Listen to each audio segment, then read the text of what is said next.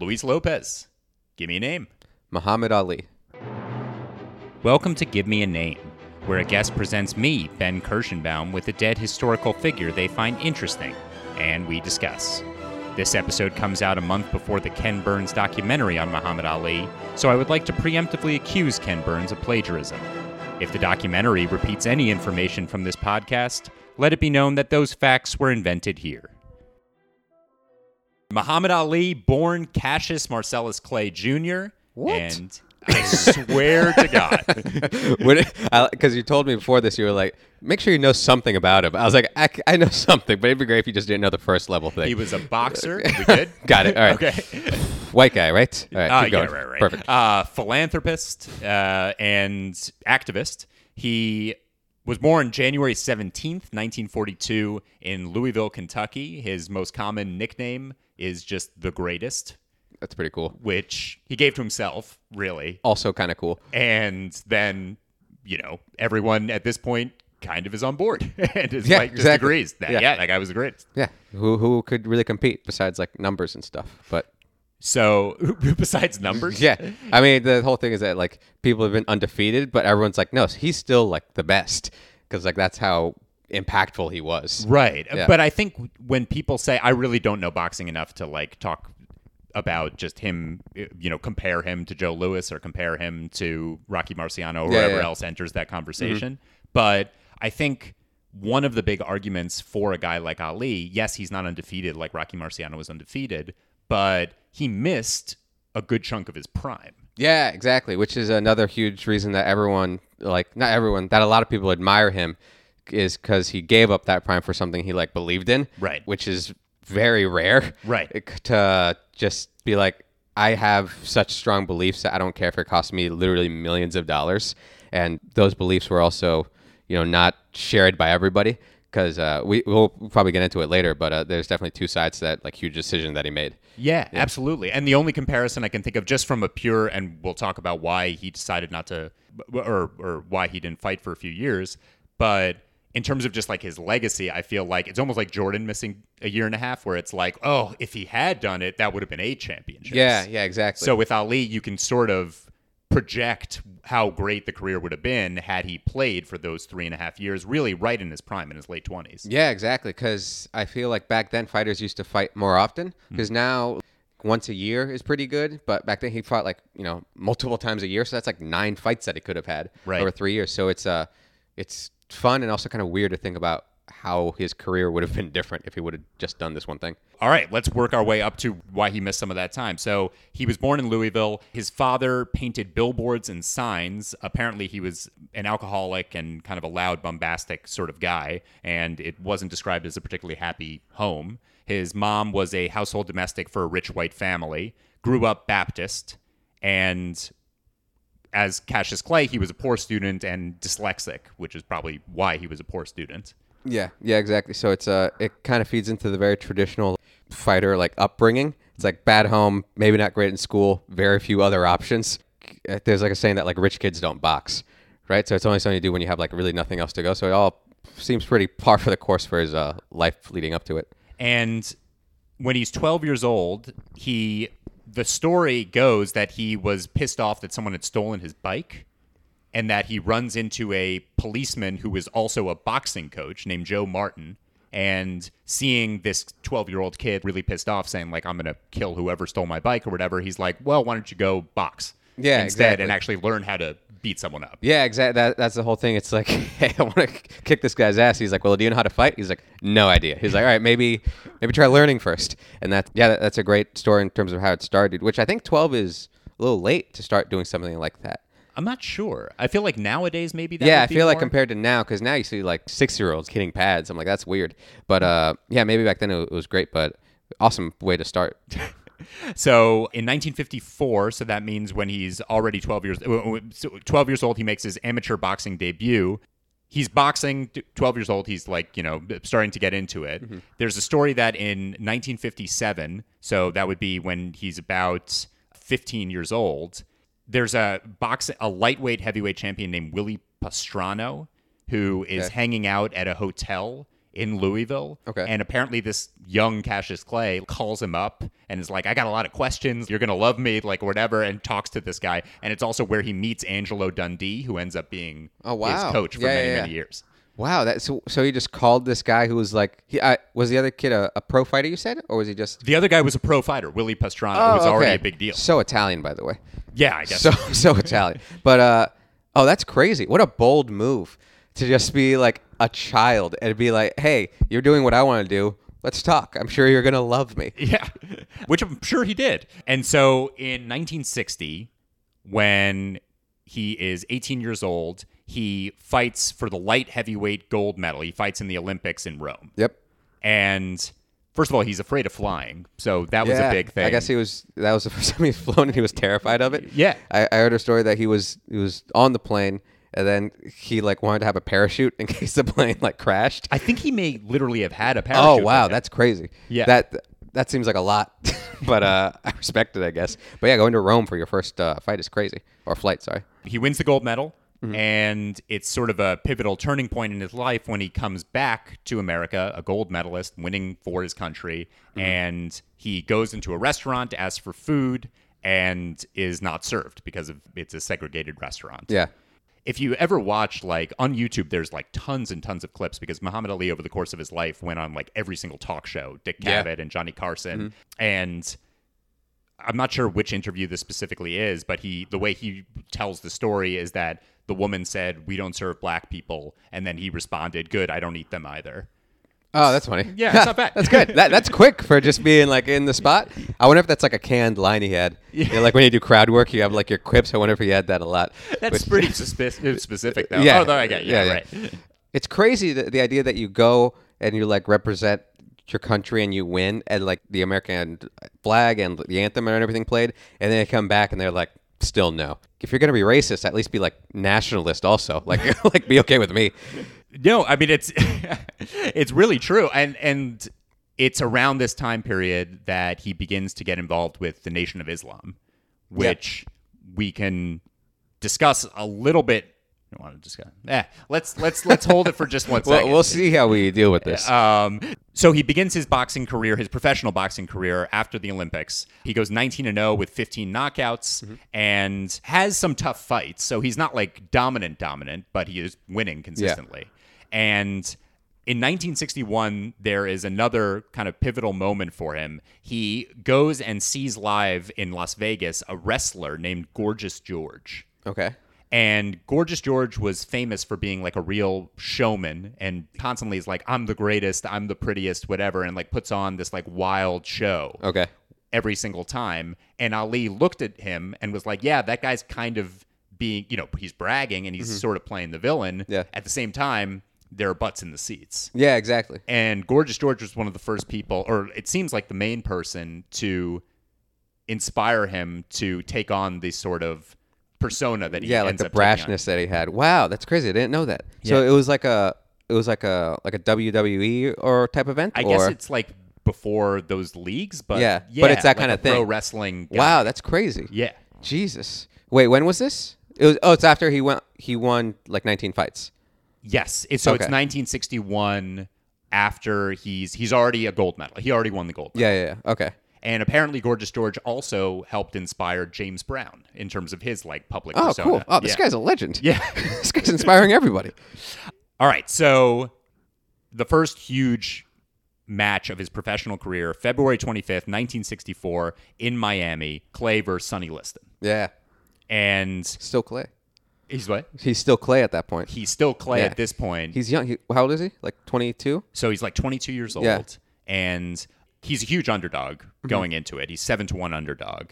And also one fun thing. So Liston was like a tough guy. He had a criminal past and like ties to the mob. Yeah. And Clay is still inspired by this Gorgeous George thing, like taunting him constantly, keeps calling him a bear. Yeah. And it's the beginning of Cassius Clay, then Muhammad Ali, like just being the biggest trash talker of all time.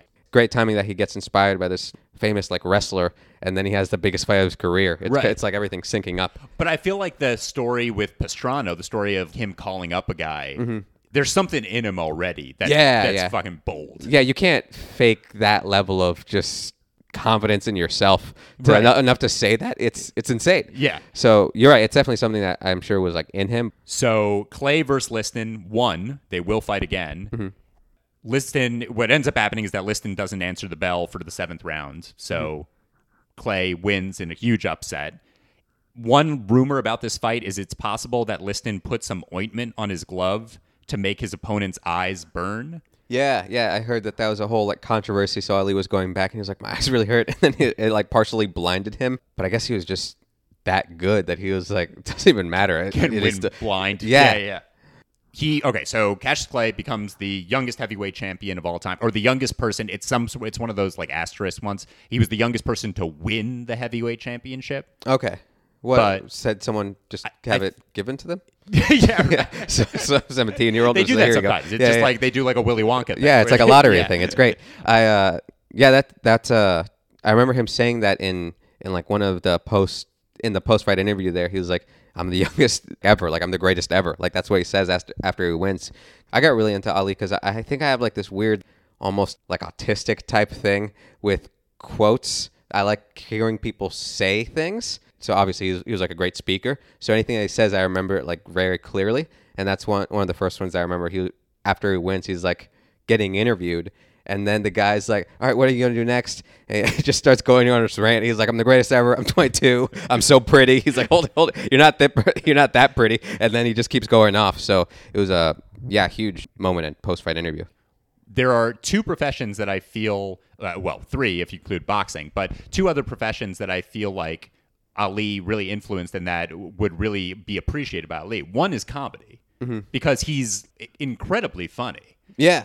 On talk shows, he's great in terms of like one-liners. There's one clip that I can put on the page for this episode where he's talking about the difference between black and white and all the words or like terms we associate with black and white. Yeah. And he's like, well, angel food cake is the white cake, and then the devil's food cake is the black cake. And he just does like 20. It sounds like a Carlin routine. He has so much just like built up. It's kind of crazy too, because I'm like, that means he had to think of all those things. Yes. Like he was just like after training one day, he was like, oh, this could be funny. And he just starts like writing. I'm like, that's insane. He was, like you said, very funny and very like charismatic and charming in a way that it's like a superstar thing. It really is. Yeah.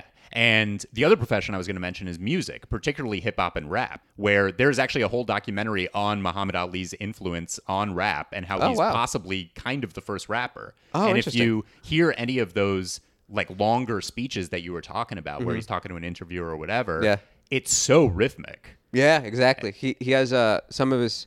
There was one before a George Foreman fight where he's talking about he's like, I wrestled an alligator. He's like, I handcuffed lightning. He does this whole thing, and I'm like, that takes work. Like that was a very. So I love that one. I actually wrote that one down just for. Oh, perfect. I've wrestled with alligators. I've tussled with a whale. I done handcuff lightning and throw thunder in jail. You know I'm bad. Just last week I murdered a rock, injured a stone, hospitalized a brick. I'm so mean I make medicine sick. Yeah, he was like how boxers don't do that. they don't write poetry basically, but and it's just they don't do that. You know what I mean? It's insane. So he becomes the heavyweight champion, and only a few days later, it is announced that he has converted to Islam and that he's now part of the Black Muslims, that he is part of the Nation of Islam. Just to briefly, I guess, say what the Nation of Islam is, and I'm summing up something that's, incredibly You'll vast. nail it. You got it. I believe in you. I mean, essentially, the Nation of Islam was developed in the 1930s, but it really gains a lot of popular appeal in the late 50s and the early 60s under the leadership of a guy named Elijah Muhammad. Yep. And it is a sort of black separatist movement. So as opposed to someone like Martin Luther King, who wants to integrate blacks and whites in this time period, the Nation of Islam wants the opposite. And for Elijah Muhammad, there is definitely a feeling like white people are the devil. Yeah. And there's a whole sort of larger story involved of how the world came into being, how the universe came into being, and how the history of the past few thousand years has been the white people holding down people of color, and that there will be some sort of reckoning where people of color will take over once again. Yeah, and that plays really into Ali's, I think, decisions later regarding like the war, because you'll hear interviews of him. He defends his decision to not go more by saying, well, I'm not going to do that because white people don't treat me right here, so why would I go fight for white people over there? Exactly. So that was a big reason that he did it. And it was also, I don't want to say like a rivalry or anything, but Elijah Muhammad and Malcolm X were both trying to get really close with Ali because he was like the most famous person in the world at that time. So whoever he goes with, that movement will obviously get more attention. He ended up going towards Elijah Muhammad in that side. But it's cool that there was like this connection with like Malcolm X, connecting him even more to like the civil rights movement. Right. And it all just was right there. Right. So Malcolm X is sort of the lead spokesperson for the Nation of Islam for a few years and is a devout follower of Elijah Muhammad. Towards what ends up being the very end of Malcolm X's life around 1964, Malcolm X and Elijah Muhammad have what you said, a famous break. Yeah. And at first, Malcolm X is very quiet about the reasons behind it, but he does eventually express that he thinks that Elijah Muhammad isn't practicing kind of true Islam.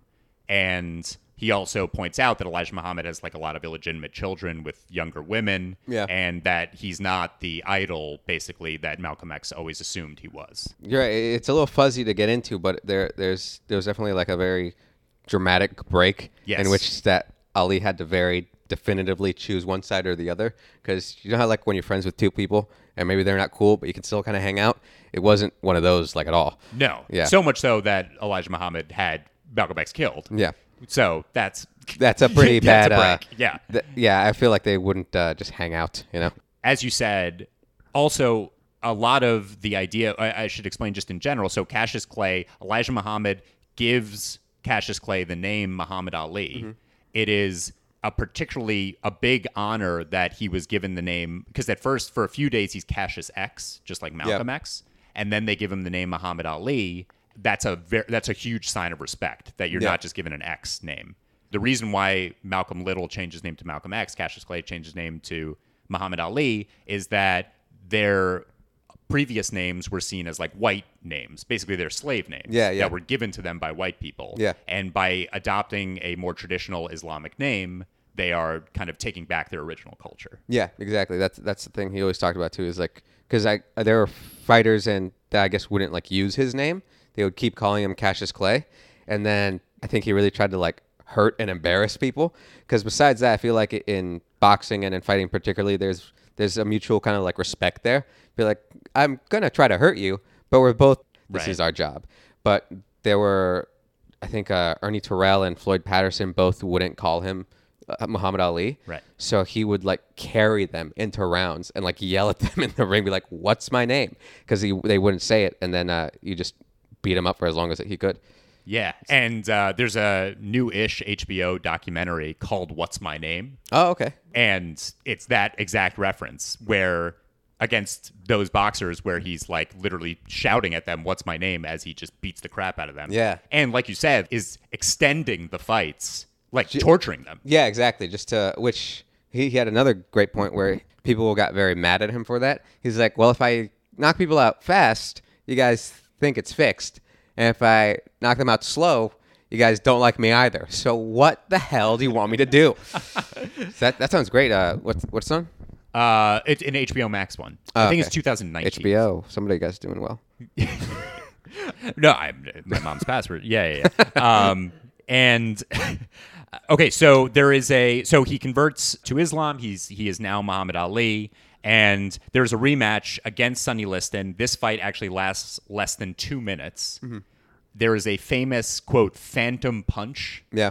Where Liston goes down, and I guess there's debate about whether or not he was taking a dive or not. Yeah, I don't think there's really much debate anymore. At this point. I think people are kind of just like, yeah. Because in it... That he took the dive or that he didn't? They did take the dive. Okay. I think that's kind of a consensus. I might be speaking out of school here. But that's a famous Ali picture. It's from the second fight where he's like yelling at him, telling him to like get up. Because the theory is that, like, well, he like knows he didn't like hit him that hard. So like, what are you doing? Get up. That's great that famous iconic photo that's in so many people's homes and whatever is the story there is less that he just like dominated someone and he's like, yeah, I'm the greatest, whatever, Yeah. which is what we associate with Ali. Yeah. But it's more of a like, wait, what? Like, Yeah, like, he's more confused than really cocky there. That's great. I want to beat you more. Yeah. Is what he's saying. Yeah, That'd be funny. All right, so Clay vs. Liston 2 is 1965. He has a series of other fights, including the fights where he's yelling, "What's my name?" at people. During these fights, he's also doing the famous Ali thing where he's calling how many rounds a fight is going to be. Yeah, and then he often is right. He nailed it a bunch, which it's funny now seeing some people like mostly Conor McGregor has done that before too, and I think a few people are like the third round, the fourth round, or whatever. Yeah, he was just getting it right all the time. He had like little rhymes for them too. It was great. Very smart move. We reached the pivotal point of his life that we alluded to before. In the Vietnam War is going on and in the late 60s, and it is only intensifying. In 1962, Ali was conscripted and listed as 1A. He was listed eligible. And then in 1964, he was classified as 1Y, which means fit for service only in times of an emergency. And that was because of his writing and spelling skills, because of the dyslexia, actually. And then finally, in 1966, he decides that he is going to be a conscientious objector to the war in Vietnam, and he says it is for religious reasons that as a Muslim, he's not going to fight in a war unless it is like a holy, God-given war. Yeah. And the famous quote is, "I ain't got no quarrel with them Viet Cong. Why should they ask me to put on a uniform and go 10,000 miles from home and drop bombs and bullets on brown people in Vietnam while so-called Negro people in Louisville are treated like dogs and denied simple human rights?" Yeah. So, yeah, like you said, we talked about earlier that he was very against it for, like, obviously his religious beliefs and background, but he would also go around colleges debating college kids. And they'd be like, "Why don't you go?" And he's like, "Well, all you guys are like rich white kids and you're going to go to the Coast Guard or like London or France or these places that don't do anything." He's like, "You want me to go die in a place that doesn't care if I live here?" So the inequality was such a big part of why he, I guess, chose to exercise that, which is very brave. Yeah, and he went to a lot of historically black colleges and a lot of colleges that would maybe be more receptive to what he was saying, but also he went places, like you said, he went places where he was unpopular. Yeah. And on a larger scale, now we think of Muhammad Ali as a pretty universally loved and respected figure. But in the late 60s, he was not. No, because that's the thing, too, because so many people went to war. So many people got drafted. Right. That they're like, literally, it's like everyone's doing it, man. Like, you got to go do it. And he was like, no. So I see where they're coming to, that draft dodging can be seen in a very poor light, because imagine like your uncle or something goes to Vietnam and he dies there, and then you see this boxer who, like, it's the 60s, you're probably racist, you see this black boxer who's not going to go, and you're like, well, what's going on here? So yeah, he was not well liked at the time. Yeah, and Jackie Robinson's son went to war, and Jackie Robinson was very critical of Muhammad Ali for exactly that reason, what you're saying, where it's like, you've got to go. Yeah. It wouldn't be, I mean, it is draft dodging, I suppose, technically, but he was very open about the fact that he's like, I will serve my time. Yeah. He wasn't like, I'm going to leave or anything like that. He's like, I am objecting, and if I have to go to jail, I'll go to jail. In 1967, in a case after 21 minutes of deliberation, Ali was found guilty, given 5 years, and fined $10,000. 21 minutes? 21 minutes of deliberation. Jesus. Yeah. That's not a jury of his peers, if you know what I mean.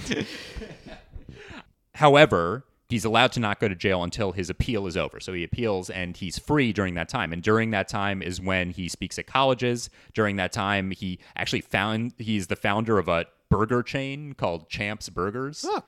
But yeah, so during that time, he had to tour colleges because he got stripped of his boxing license. He's not allowed to box. And he couldn't fly across. I don't think he had his passport either. Correct. So you couldn't like go to Canada and fight there. That's what we're talking about at the very beginning, where from 1967 to around 1970, he is not boxing. And that would be about the years of 1967 to like 25 to 28, which is your prime. Yeah, first of all, it makes me sad that I'm technically in my prime. Right. Because I feel like I've been better. But it's just, that's when you're a perfect combination of you're still like fast, strong now. You still heal like quickly from getting like beat up. So it's such a... But you also have the experience. Like you also have the wisdom. Yeah, you've been fighting for over a decade. Yeah. He started when he was 12. Who gives up that part of their athletic career? because it only lasts so long too. So think about 28. All right, cool. I have another like 3 years of being really, really good, maybe. Yeah. So it's just it's nuts. And that's, I guess, going back to this idea of ranking Muhammad Ali against other boxers, it's really hard to do. I mean, it's almost like there are certain baseball players, Ted Williams, who went to war. Joe Louis also went to World War II, where you can basically say, these are this person's ridiculous stats, and just add on, all the stuff that they could have done during those few years where they missed out. Yeah. It is kind of crazy. That happens normally. It used to happen like a lot that people would just stop being in the MLB because I have to go to Korea or something. Right. It's just, that happens in Korea right now. Because if you're a Korean citizen, you have to serve 2 years in the military.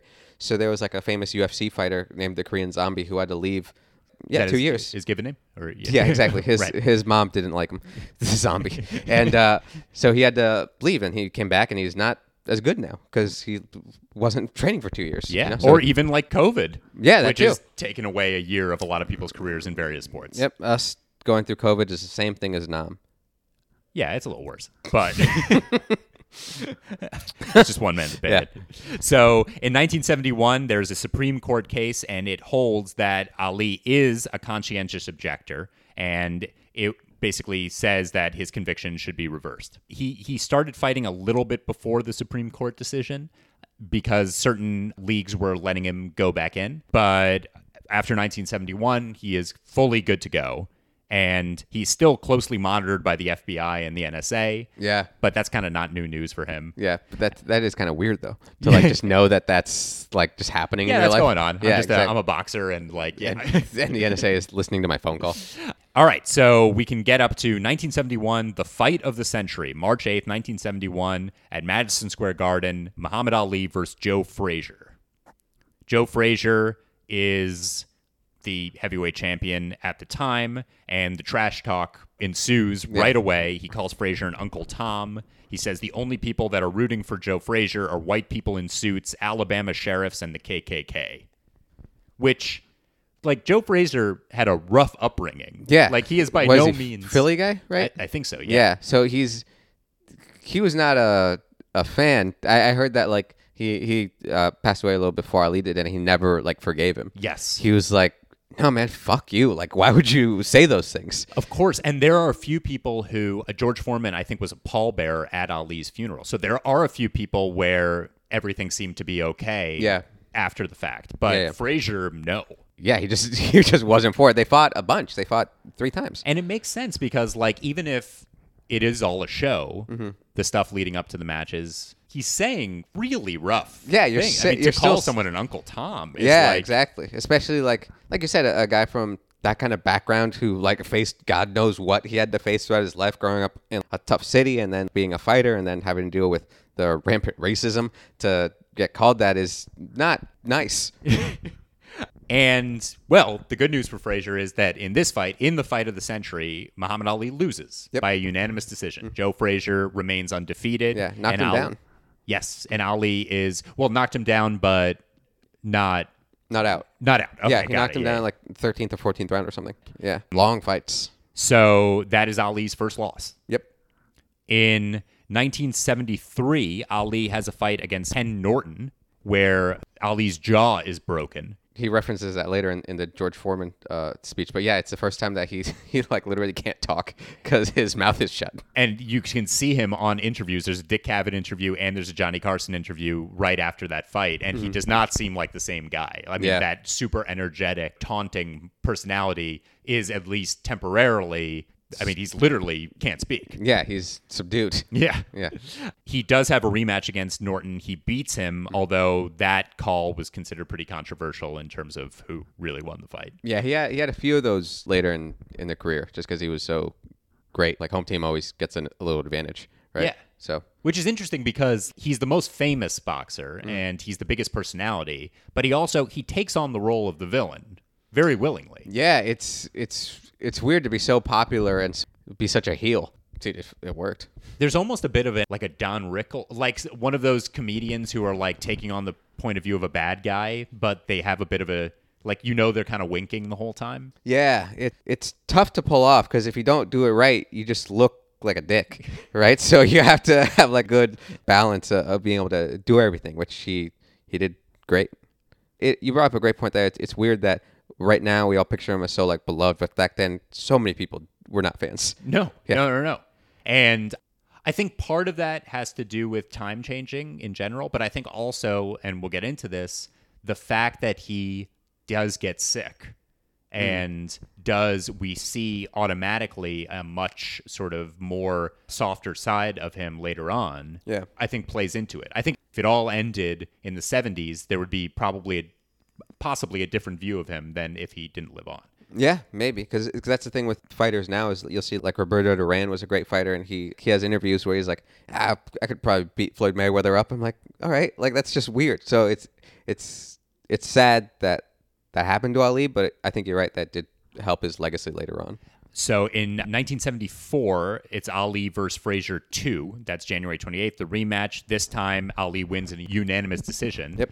However, before that match, Joe Frazier had lost the title to George Foreman. Like George Foreman like really beat him up though, George Foreman destroyed him, and George Foreman also destroyed Ken Norton. Yeah. So entering I think second round. So entering the Rumble in the Jungle on October 30th, 1974 in Zaire, that's Muhammad Ali against George Foreman. Yeah. George Foreman is a 4-1 favorite, first of all, largely because George Foreman had beat the crap out of two guys who had beaten Ali, Frazier and Norton. Yeah, and like easily. Yeah. Like not even close. He was a monster. And he was also I think Foreman was like 25 and Ali was, I don't know, like what, early 30s maybe? 32, yeah. Yeah. All right, this guy beat the people that like you didn't beat the first time, knocked them out, is younger than you, and is stronger than you. So like there's no way he's going to do anything. Known as one of the hardest punchers of all time. Still is one of the hardest punchers of all time. And Ali is welcomed very, very warmly in Zaire to chants of, the main chant was Ali Bomaye, which means literally Ali kill him. Yeah, exactly. They were definitely leaning one way more than the other. In this fight is the most famous example of Muhammad Ali's rope-a-dope boxing method, which essentially just means that he's playing on the ropes and like inviting his opponent to punch him. Yeah. And hopefully the opponent exhausts themselves so that then Ali can kind of turn it almost like a racehorse, like and kind of turn it on in the later rounds. Yeah. And beat an exhausted opponent. Yeah, no one had ever done it before, which I love Ali, obviously. I chose him for this. I do think it's kind of funny that we're all like, look at like what a genius he was. I'm like, is that really a genius move? It's like, hey, man, punch me as hard as you can for as long as you can, and hopefully you get tired. It's definitely a bold move. It's definitely bold, and it worked. I guess it is one of those things where I always think of it in like baseball where they have like a genius manager or whatever, and that it's always something like, well, he put the faster person, he batted him second instead of first. And yeah, exactly. Whoa, yeah, what a move! Fucking Einstein. This guy's doing. Yeah, no, he was doing that because he was old. He was like 32, so he couldn't like bounce around and like move as much as he used to be able to. So I guess he was like, all right, I think I can still do this if I just wait a little bit. And there's interviews of Foreman talking about it. He was like, I thought I was winning. He was like, I thought this was easy. And he just kept beating him up. And then later he was like, oh, this isn't good. Right. Like kid still has like energy in him. And Ali beat Foreman in an 8th round knockout in arguably the most famous fight of all time. There's a great documentary called When We Were Kings, which is specifically about the Rumble in the Jungle. Yeah. I haven't seen it, but it won the Oscar for Best Documentary. Wow, really? Yeah. Okay, so that means that Muhammad Ali becomes heavyweight champion again. At that point, 2-time heavyweight champion Muhammad Ali. Yep. A few more famous fights. One is that he has a fight against a guy named Chuck Wepner, which ends up being the inspiration for Rocky. Yeah, white guy.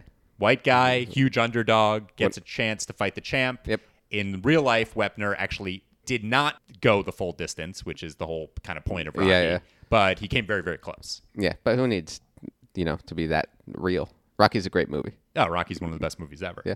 And it's very clear, by the way, that Apollo Creed is based off of Muhammad Ali. Yeah, of course, especially like in like Rocky 4 when he enters like dancing. You remember that big like show thing? It's like James Brown is there. I'm like, this is a very see-through-ish kind of thing. Yeah. Right. Oh, and James Brown. The wrestler guy. Yeah, the wrestler guy, Gorgeous George. What's his fame? Yeah. Gorgeous George. There's also one Rocky reference from Muhammad Ali's career that I didn't realize was a thing is when he fights Sonny Liston. Before the Sonny Liston fight, Sonny Liston said, someone asked Sonny Liston, what's your prediction for the fight? And Sonny Liston said, pain. Oh, and that's, wait, oh, that's Mr. T. Mr. T. Yeah, there you go. Prediction before the Rocky 3 fight. Yeah. I believe before the fight that he beats Rocky. I don't remember. I haven't seen the movie in a while. But well, I mean, just general idea is that Mr. T beats Rocky because Rocky lost the eye of the tiger. You know, he doesn't have the mentality anymore. Then Rocky becomes best friends with Apollo, and they run on the beach and they hug each other. And then Rocky's great again, and then he beats Mr. T. Perfect. For anyone listening, I just gave away Rocky. What a great synopsis. If you haven't seen, it's been 50 years. Check it out. Yeah, but yeah, great movie. Sorry, we were talking about movies now. Yeah. Please watch any of the Rockies. They're all great except for Rocky 5. Other than that, it's just Creed classic. is okay. Creed was good. Yeah. Creed 2 was good too. I haven't seen Creed 2. Yeah, it's I all can right. go without it. Yeah, you could go. I get it. I just endorsed it. I get and now it. I'm like, wow, it's Michael B. completely Jordan's forgettable. ripped. He's handsome. It's all gonna go fine. That's the main theme of the movie. Yeah. Dude, what a good-looking man. Oh, Sorry. better than Stallone. Yeah. Oh yeah. Come on. It's just, What are we talking about I'm here? going to be bold right now, and I'm going to say it. Michael B. Jordan, a better-looking man than Sylvester Stallone. Now you're gonna get hate emails. Getting towards the end of Ali's career, October 1st, 1975 is the Thrilla in Manila, fought in Manila, Philippines, and that is the third fight that Ali faces against Joe Frazier. Joe Frazier doesn't come out for the 15th round, so Ali versus Frazier ends up being 2 wins, 1 loss for Ali. Yep. Going back to some of the more personal Nation of Islam stuff, in 1976, Ali announces that he has broken off from... So basically... In 1975, Elijah Muhammad dies, and the Nation of Islam splinters into 2 main factions. One led by Elijah Muhammad's son, Wallace D. Muhammad, and the other faction led by a guy who's still alive, Louis Farrakhan.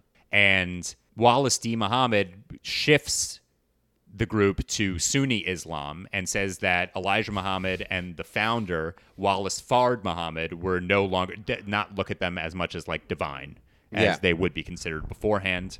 And the name is changed first to the World Community of Al-Islam in the West and then later to American Muslim Mission. The main difference between this and the previous Nation of Islam is that it has a non-racial view of religion. So white people are no longer the devil. Okay. That seems like a pretty big change. Yeah. While Farrakhan kind of continues more that legacy. Yeah. Okay. With the Nation of Islam that's still around today. Okay. And Ali sides more with Wallace Muhammad, sides more with Elijah Muhammad's son, who now takes the non-racial view of religion. Yeah.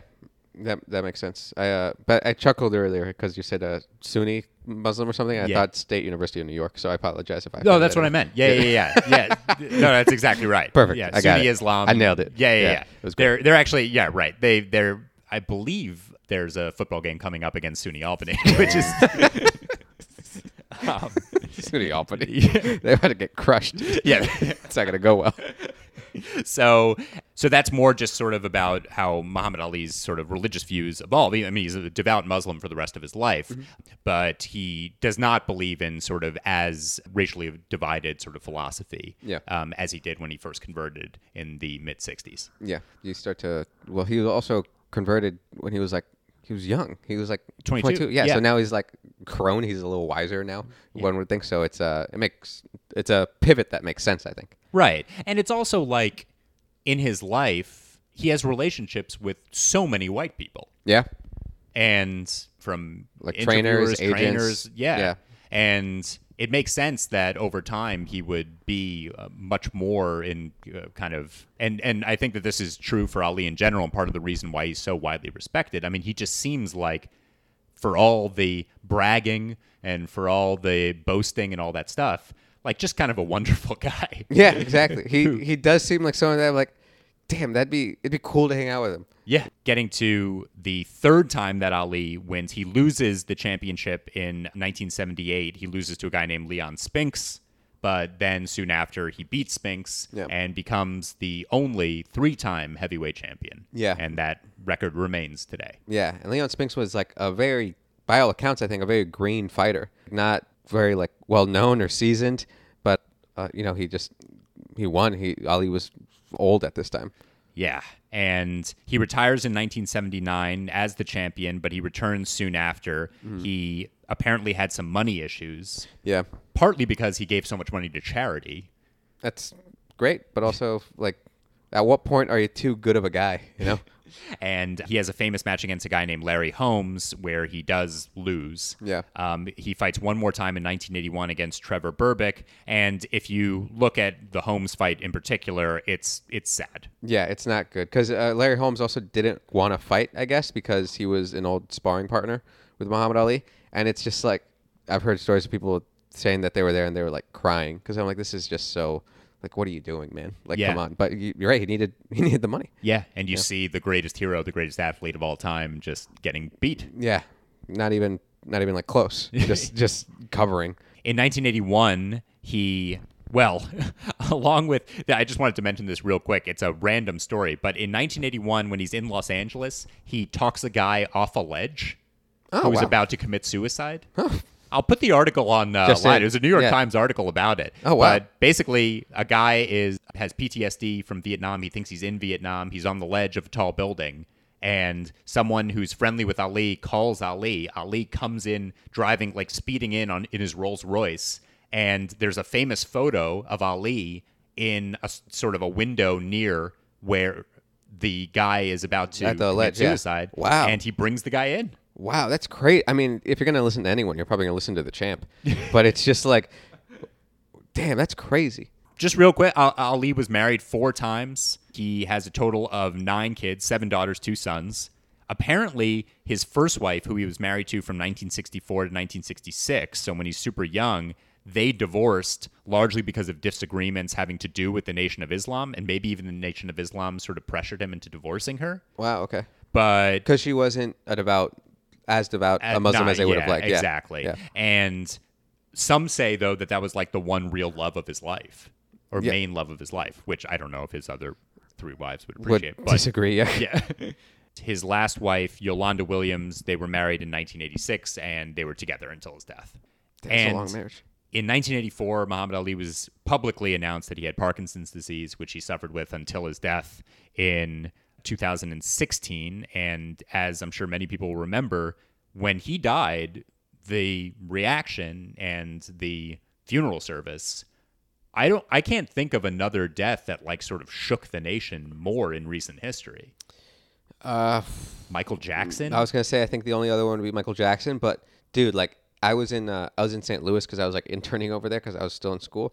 Yeah, it was just like you could feel it, how sad it was. Everybody like knew the guy and liked him. I feel like there's very few like people that everyone considers like a hero. He literally had a comic book where he was fighting Superman.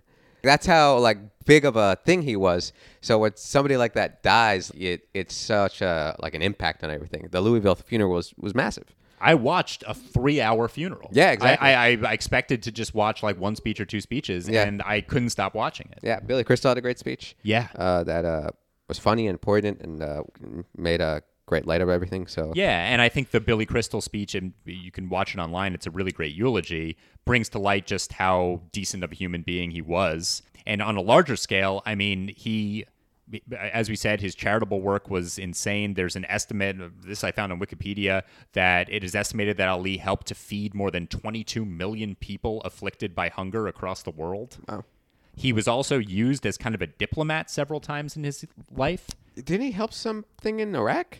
Yeah, there's a famous photo of him shaking hands with Saddam Hussein, trying to solve a hostage crisis, which he did. Yeah. Although he did get some pushback from it because I think because he like promised Hussein that he would bring back a quote honest account of Iraq. Yeah, to like the States. Yeah. Yeah. And then also in 1980, President Jimmy Carter sent him on a mission to Africa to try to get African nations to boycott the Moscow Olympics in 1980. And Ali was kind of pissed because it was a much harder mission than he realized, because all the African nations, or at least a lot of them, were upset that America didn't boycott the 1976 Olympics in South Africa, which was still an apartheid regime. Yeah. So that was kind of an impossible task for him. That sucks. He's had a lot to do with the Olympics. one in Rome, lit the torch. Yeah, and the lighting of the torch would also be just one of those moving moments where he has severe Parkinson's disease, but he lights. He's the surprise guest for lighting the torch in Atlanta in 1996. Yeah, he did literally the final like 12 feet or something. Yeah, like it was not far at all, but it was. Yeah, I guess nobody knew. Like the president was there and he didn't know about it. It was crazy. So what I want to ask, and I ask this every episode, and I just got to say, like, I love the choice of Muhammad Ali. Oh, thanks. I admired the guy forever. Why did you choose him? I'm just such a fan because it's like I said, I have this thing with speeches that I really like hearing them. So he grabbed me that way, and the way that he like speaks, which, like you said, we're comics. You just admire him for that, and also just the willpower to give up such a big part of your life for something you believe in is something that I don't think I have, and I think very few people do, or like I think everyone like thinks they have it, but when it comes down to it, I don't think many people can actually follow through with it. So I've just been obsessed with the dude for like ever, and when you asked me to pick somebody, I was like, I know a lot about this guy. I love this guy. Let's try that. Yeah. Luis Lopez, thank you so much for being on. Is there anything you want to plug? You can follow me on all social media at Luis Lopez is here. Any comedy dates, I always update my website, which is luislopezcomedy.com. And besides that, nothing else. All right, man. Thank you so much for being on. Thanks for having me.